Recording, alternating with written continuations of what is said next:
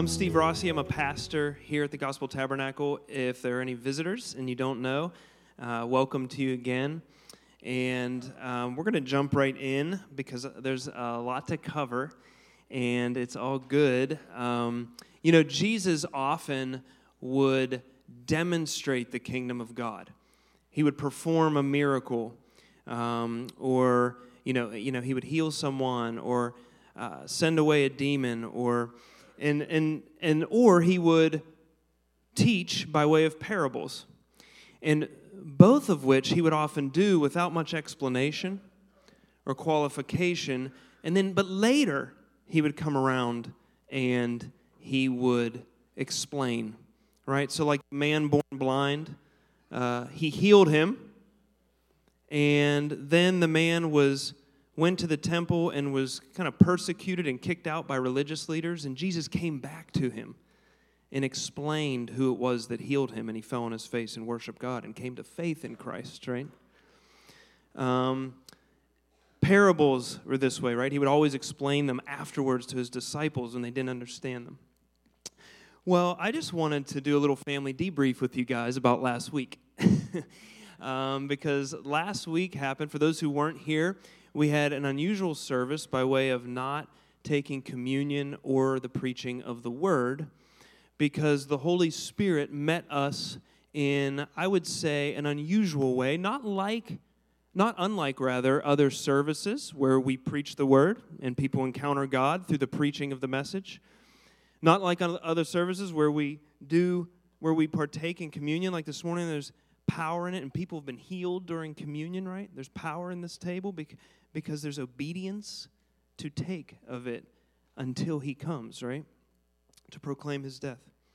And so, but I would say unusual in the way that maybe God came differently, or maybe his presence came in a more weighty way. There's a lot of ways people might describe this, but I just want to process that to you right now, for now, and then if you have questions, please feel free to talk to any of us as leaders. But basically, there was a point in the service where Jake transitioned us to communion, and given that Jake was on the platform, it's good for you guys to know that that he was completely submitted to our leadership. But we're a Christ-centered, Spirit-empowered family on mission, and Christ-centered means that we exalt Christ above all else, and in all that we do and in all that we say, our aspiration is to center, to exalt Christ. And so a litmus test of this kind of service when something like this happens is, was Christ exalted? Did we stay centered on Jesus, the person of Jesus, the author and finisher of our faith? And I think another aspect is the fruit, right? Was there good fruit from it, or testimonies that people experienced the Lord in this?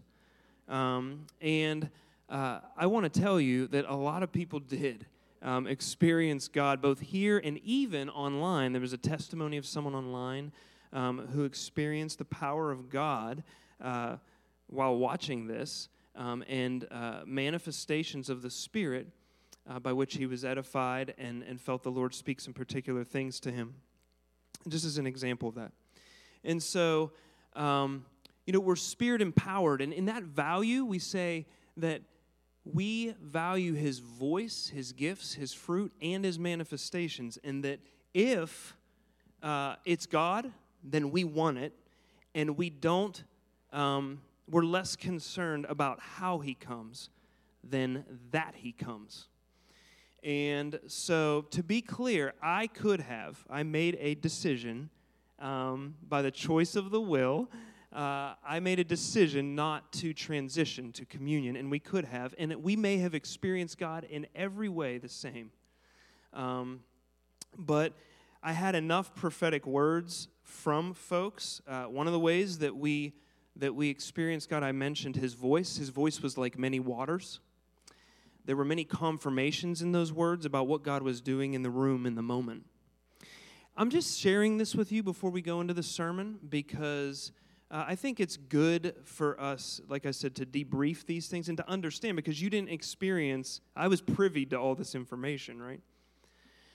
When I walked into the room, I was talking with a pastor who was visiting from our association of churches, and I was filling up with tears as we talked about something mundane because of the presence of God in this place. But this was before the service started. And shortly thereafter began to weep in worship. And so all of these things culminated toward my decision, right? Like God was just meeting in a maybe a different way is how I perceived it. And I just humbly submit to you, I could have been wrong. I don't regret the decision. I think that I know that God was exalted, that there was good fruit. And lastly, I just want to speak to the family on mission part.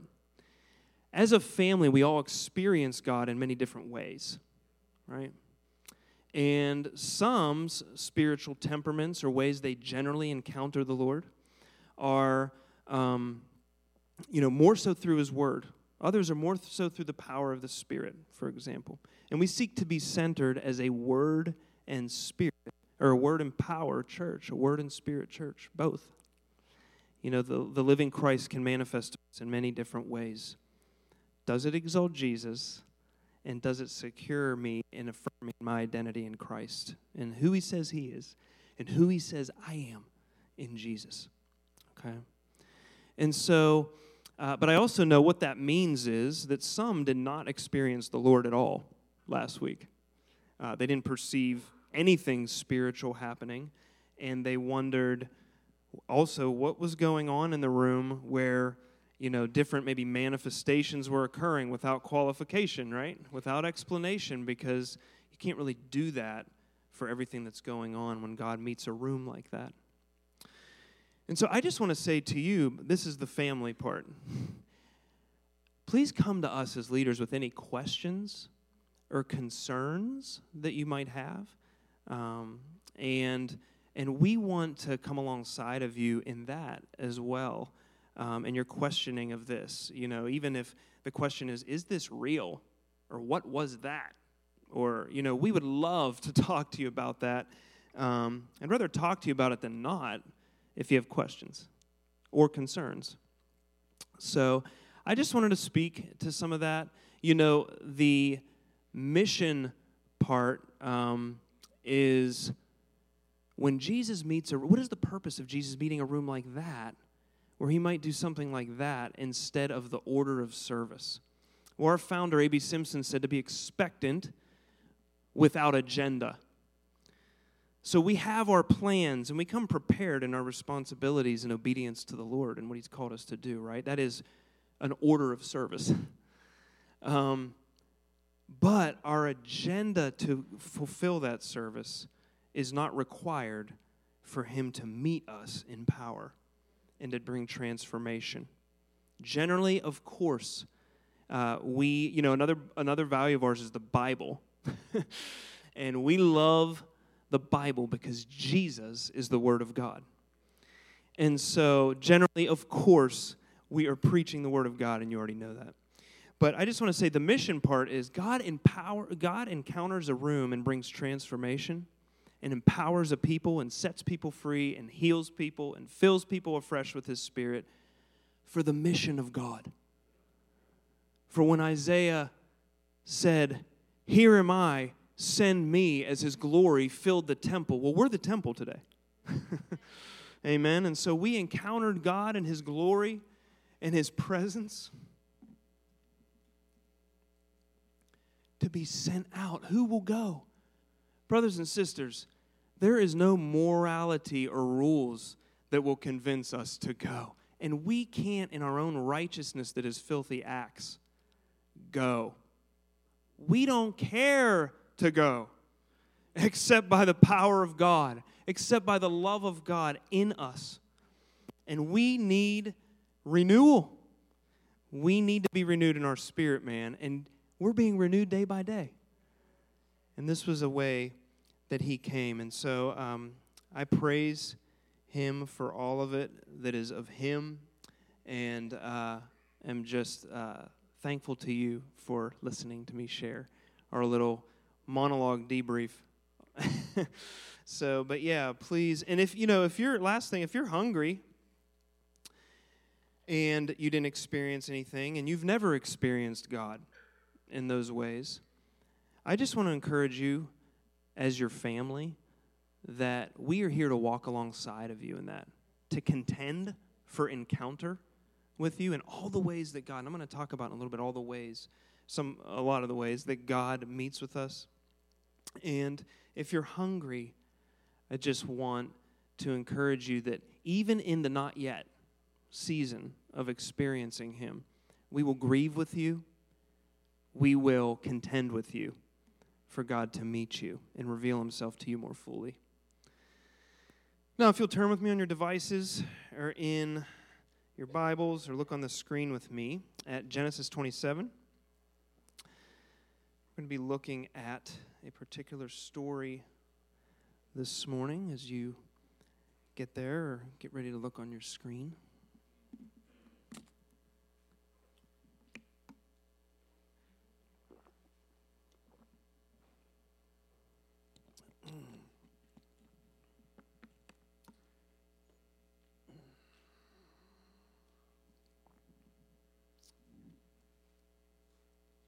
Okay, please follow along as I read from the Word of God. When Isaac was old and his eyes were so weak that he could no longer see, he called for Esau, his older son, and said to him, "My son." "Here I am," he answered. Isaac said, "I am now an old man and don't know the day of my death. Now then, get your equipment, your quiver and bow, and go out to the open country to hunt some wild game for me."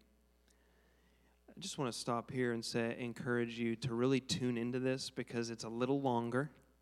I should have said this at the beginning. It's a little longer, and you're listening and not saying it with me. But just really tune in here. Stay with us. Stay with the Word here, and let the Word read you. Let the Word sink in. Really posture yourself, not just to pay attention, but more so, we're talking about that transformation. This is the Word of God. This has the capacity to read you, so to speak, to encounter you even now as we just read it with no explanation or teaching of it. Amen?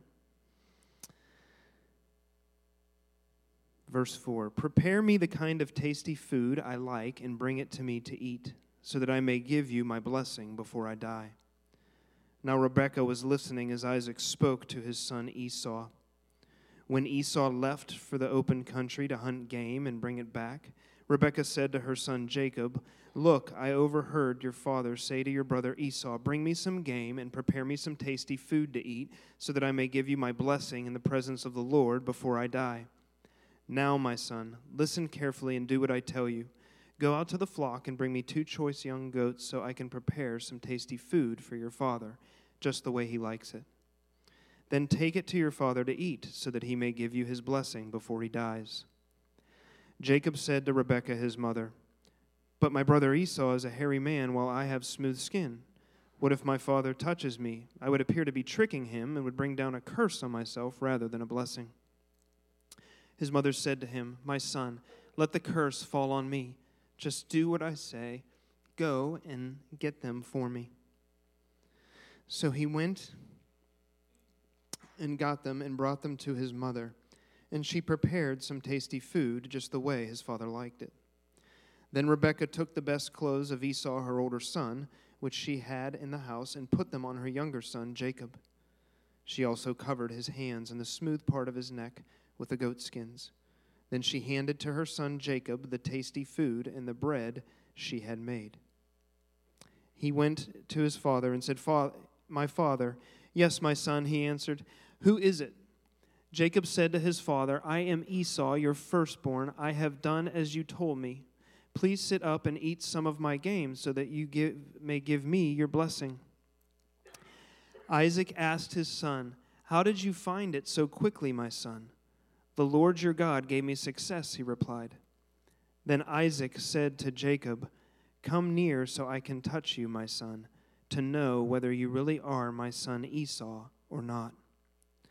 Jacob went close to his father Isaac, who touched him, and said, "The voice is the voice of Jacob, but the hands are the hands of Esau." He did not recognize him, for his hands were hairy like those of his brother Esau. So he proceeded to bless him. "Are you really my son Esau?" he asked. "I am."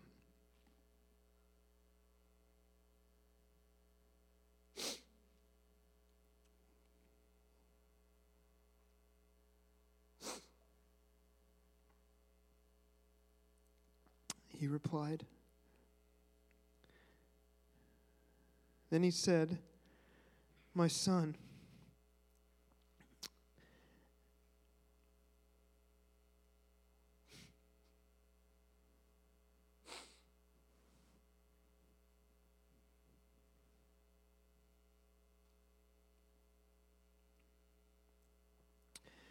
bring me some of your game to eat, so that I may give you my blessing."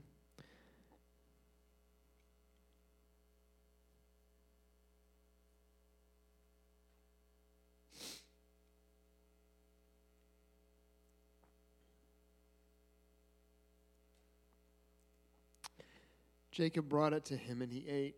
And he brought some wine, and he drank. Then his father Isaac said to him, "Come here, my son, and kiss me." So he went to him and kissed him.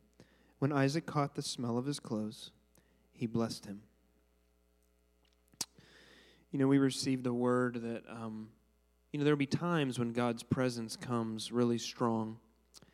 And, you're to fall down. I would describe that as what happened last week, like just yield to it. And there are times when God's presence comes and you'll stand up under it. God will give you the grace for that. I think that's what he's doing right now. I really feel his presence. This didn't happen ever in my preparation. So I'm going to get a little drink of water here.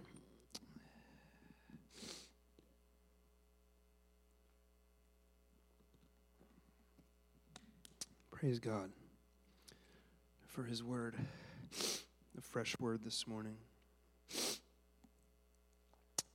Well, it's important we understand the context of this passage. So a little family history. Many of you know, some of you may not, that Isaac, the father here, he was the son of Abraham. And Abraham was promised by God to be the father of many nations. And that he would be the father of nations who were an heir of a promise, Jews and Gentiles alike, justified by faith. So in that regard, scholars would say that Abraham was a type of our Heavenly Father, right? Not because he was perfect, not because he was God, but rather a type or a shadow, okay? Well, in that sense, Isaac was a type of Christ. He was the firstborn son of Abraham, the seed to begin the fulfillment of this promise to this family line, right? And in their oral tradition, they would have known full well of the stories, right, of how God came to Abraham and spoke to him this promise that his descendants will be like the stars in the sky. And so Rebekah, they would know that Isaac was a miracle baby, born when his mom Sarah was around 100 years old. So they knew the promises. They knew the story. In fact, it was promised to Rebekah, if you could put that up, Chris. That first slide. Do you have that? There should be, if you go next, beyond the passage. One more? Or after the passage should be the... Do you have it? I mean, I could just read it from here. If you go back. Okay, it's not there, but I probably didn't tell her. All right, 2 nations are in your womb, and 2 peoples from within you will be separated. One people will be stronger than the other, and the older will serve the younger. So that is what God said to Rebekah about Esau and Jacob, okay? That the older will serve the younger. And in this passage, I didn't know this. Jacob's no spring chicken. He's like somewhere between 60 and 85 years old. And so they've been waiting a long time. Many commentators say different, kind of in that range. But they've been waiting a long time for this promise. And their faith has evidently waned, right? And they've jumped ahead of God and what He wanted to do. And so, have you ever done that? Have you ever got a word from the Lord and jumped ahead of Him with the application? Or have you ever lost faith? So here they essentially steal what was promised to them. They take it before it was given. And this kind of reminds me of the prodigal son story that Jesus taught as a parable about this son who prematurely goes to his father.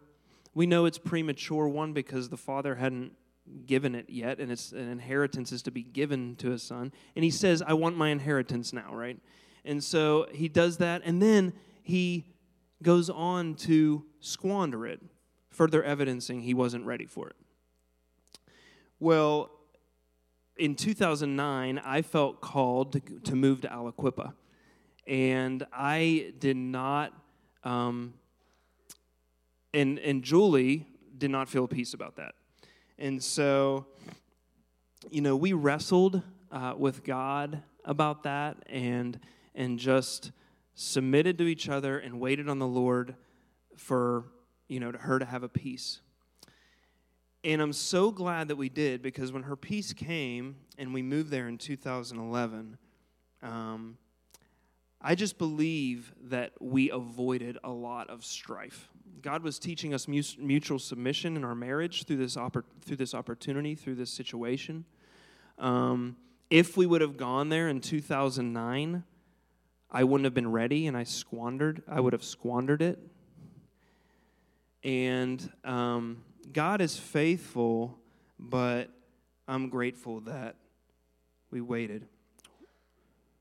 She had the timing, I had the revelation, and I confused the revelation for the intended time of the application, so to speak, right? So Rebekah and Jacob, they steal this promise, and they jump the gun with God. But basically, what they do here is they hurt God and grieve Him with their sin. And by doing this, there's consequences. And even today, when we don't have faith and we let fear drive us,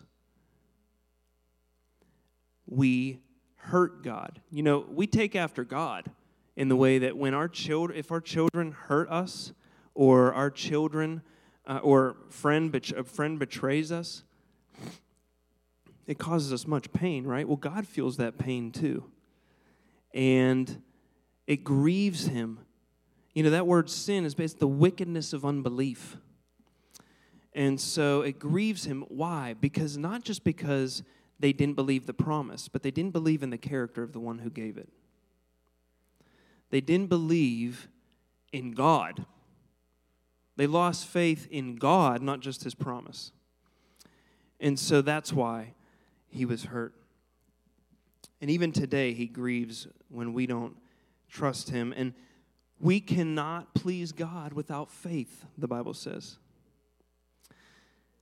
And Jesus says that our work is to believe in Him.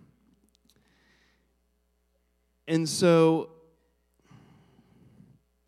faith comes by hearing, and hearing by the word of Christ. And the Lord also says, incline your ear and hear, that your soul may live.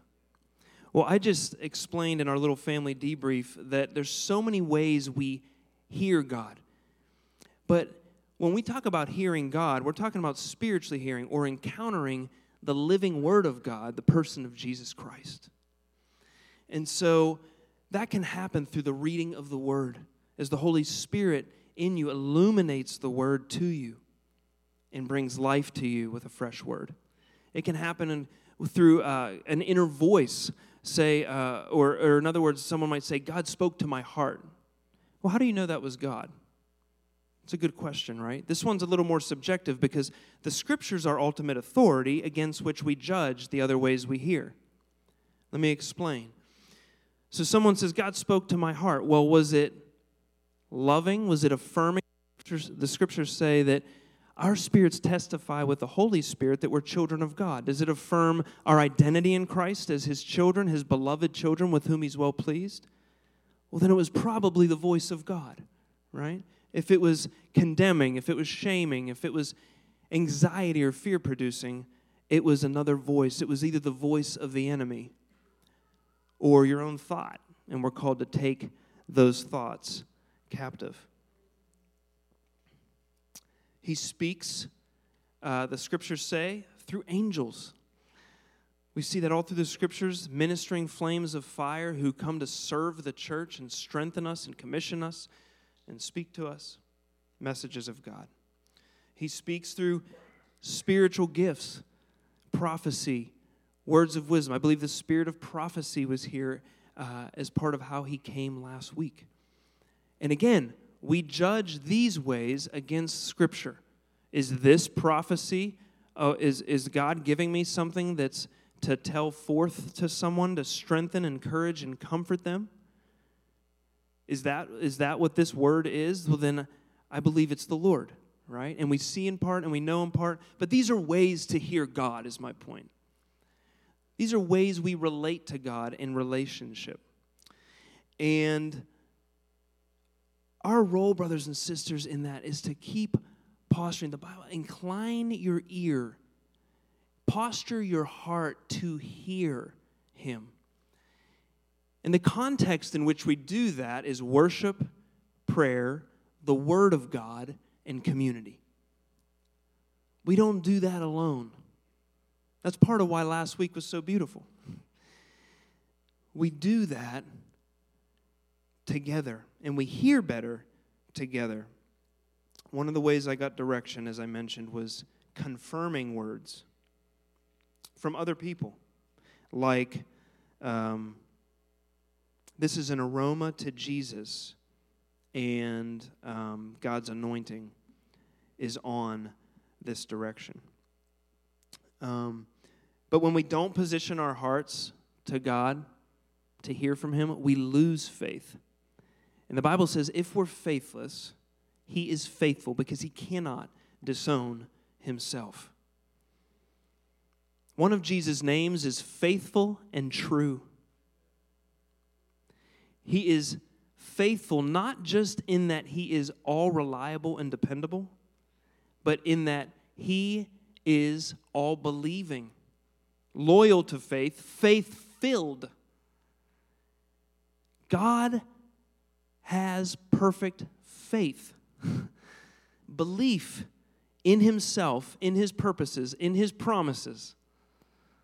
The Bible says love is all believing.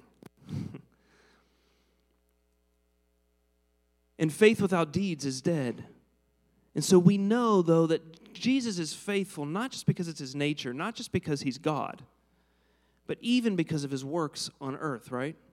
He said that my food is to do the will of my Father.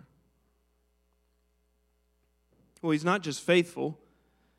That name is one name, faithful and true. And true means an authentic connection between what is true and its origin. Or the true man. Or the truth against which all other things and people are measured. Jesus is the truth. Right? And He learned obedience by suffering, the Scripture said. This one who is faithful and true, fully God, when He was on earth, learned obedience through suffering. This the Scripture calls obedience of faith.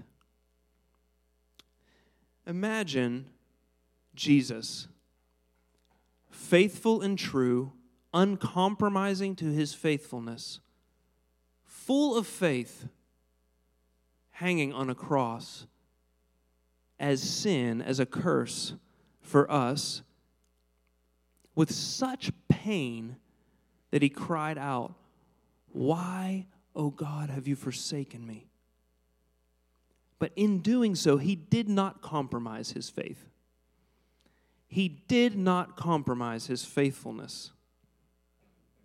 That was the level of pain that he experienced at our unbelief, or in a word, our sin. And from his nature, he performs the work of his promises. Like he's the author and finisher of our faith. He is perfecting faith in us. He's conforming us into his image. That he's all abounding in faithfulness, right? Great is his faithfulness, it reaches to the skies. That he's working all things for the good. That is all of our unbelief, all of our trauma, all of our failures and mistakes. He does not waste any of them, but he's redeemed them at the cross and is redeeming them in real time in your life. Do you believe that? Do you have faith for that truth? He's working all things for the good of those who love him and are called according to his purpose. This is his faithfulness to us. I could have read from almost any story, right, from Scripture today to show a people who failed God in their faith, but God remained faithful to his promises. Amen. And you know, God actually is forming his faith in us. Does that make sense? He's forming, even faith is a gift to us by which we receive more grace. He formed his faith in Abraham, who believed that he could sacrifice in obedience his son Isaac, believing that he would be resurrected. He formed his faith in Abel, whose sacrifice was credited to him as righteousness. He formed his faith in the Israelites when they were told to march around Jericho 7 times for a wall to fall down, right? He imparted the gift of faith. He formed his faith in them. By Jesus' faith, he endured the cross. And I would be remiss, brothers and sisters, not to talk about another key to growing in faith in addition to hearing God. And that is the testing of our faith. So if you could put on the screen this next passage, Chris.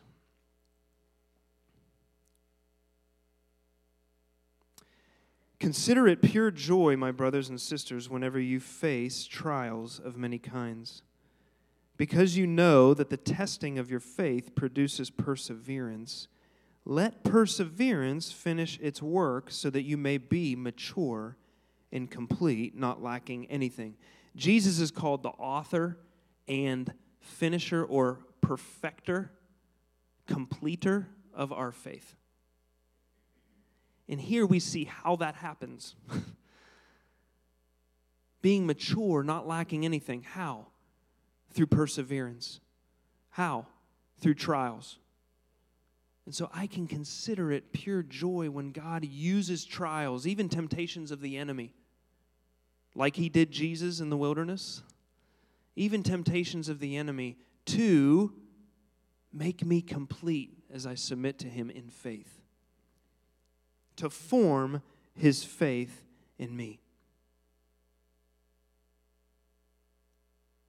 Jesus didn't just do right things when he was on earth. He was perfect in faith, and it was his faith by which he did them.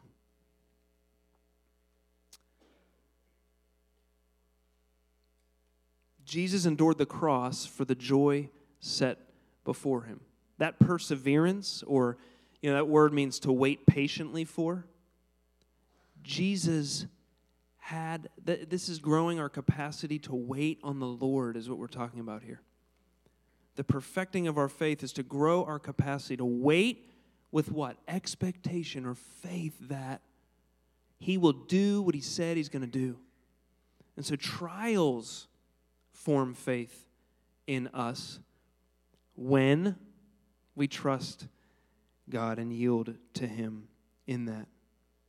Could a worship leader come up? Thanks, John.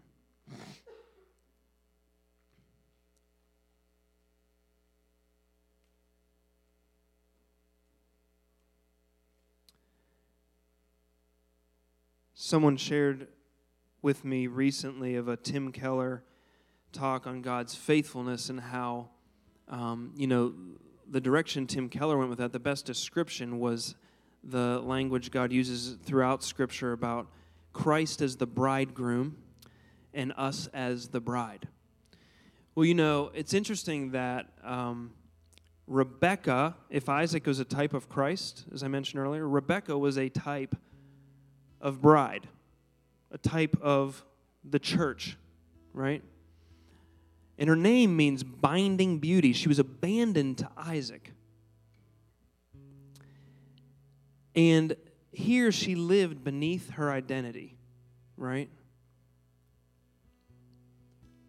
But her identity was bound to God and beautiful. And that is our identity. Our identity as the church is bound to God and beautiful. It's a picture, right? And in unbelief, she lived beneath her identity, but God didn't see her according to her failure. God saw her according to who he called her. Rebekah. No, you're Rebekah. You are bound to Isaac, or you are bound to me by faith and beautiful. Jacob, you may know, his name means deceiver. Some of you know that, and you're thinking, is he going to go to that? Because the illustration kind of breaks down. Jacob's name means deceiver. I'm going to go there. And here he lives beneath his identity too. And you might ask, well, how's that? A chapter later, Jacob, this is 20 years later though, in time, Jacob would wrestle with God, right? And his name, after wrestling with God, would be changed to Israel, which means wrestling with God. You see, God encountered him, humbled him, transformed him, and evidenced or symbolized that in the name change. And who is Israel but God's people in the Old Testament? And who are we but God's people? Listen, part of who we are is to wrestle with God. Joel said this a while ago, that I think God likes to wrestle with us. He likes to grapple the unbelief out of us. He likes to form his faith in us. And he's willing to meet us where we are. That's why the wrestling, right? I mean, that's why wrestling. If we were where he was, we wouldn't have to wrestle. Jacob was contending for the blessing that God was already promised him. He was still contending for the blessing. He was wrestling with God. What? Until you bless me.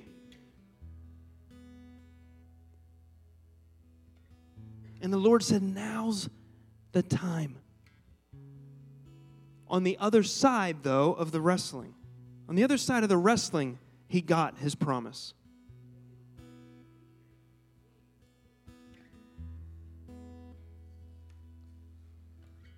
Let's look at this next slide. I am the Lord, this is the Lord speaking to Jacob. I am the Lord your God, the God of your father Abraham and the God of Isaac. I will give you and your descendants the land on which you are lying. Your descendants will be like the dust of the earth, and you'll spread out to the west and to the east, to the north and to the south. All peoples on earth will be blessed through you and your offspring. I am with you. I'm with you and will watch over you wherever you go. Receive this word, church. Receive this word from the Lord. You don't need a fresh prophecy from me. Let's look at this. I am with you and will watch over you wherever you go, and I will bring you back to this land. I will not leave you until I have done what I've promised to you, what I've promised you. Jacob came into faith. He came into alignment with truth. Should I say Israel? Came into faith. He came into alignment with the truth, the person of Jesus Christ, the author and perfecter of his faith. Could this have been the pre-incarnate Christ who wrestled with him?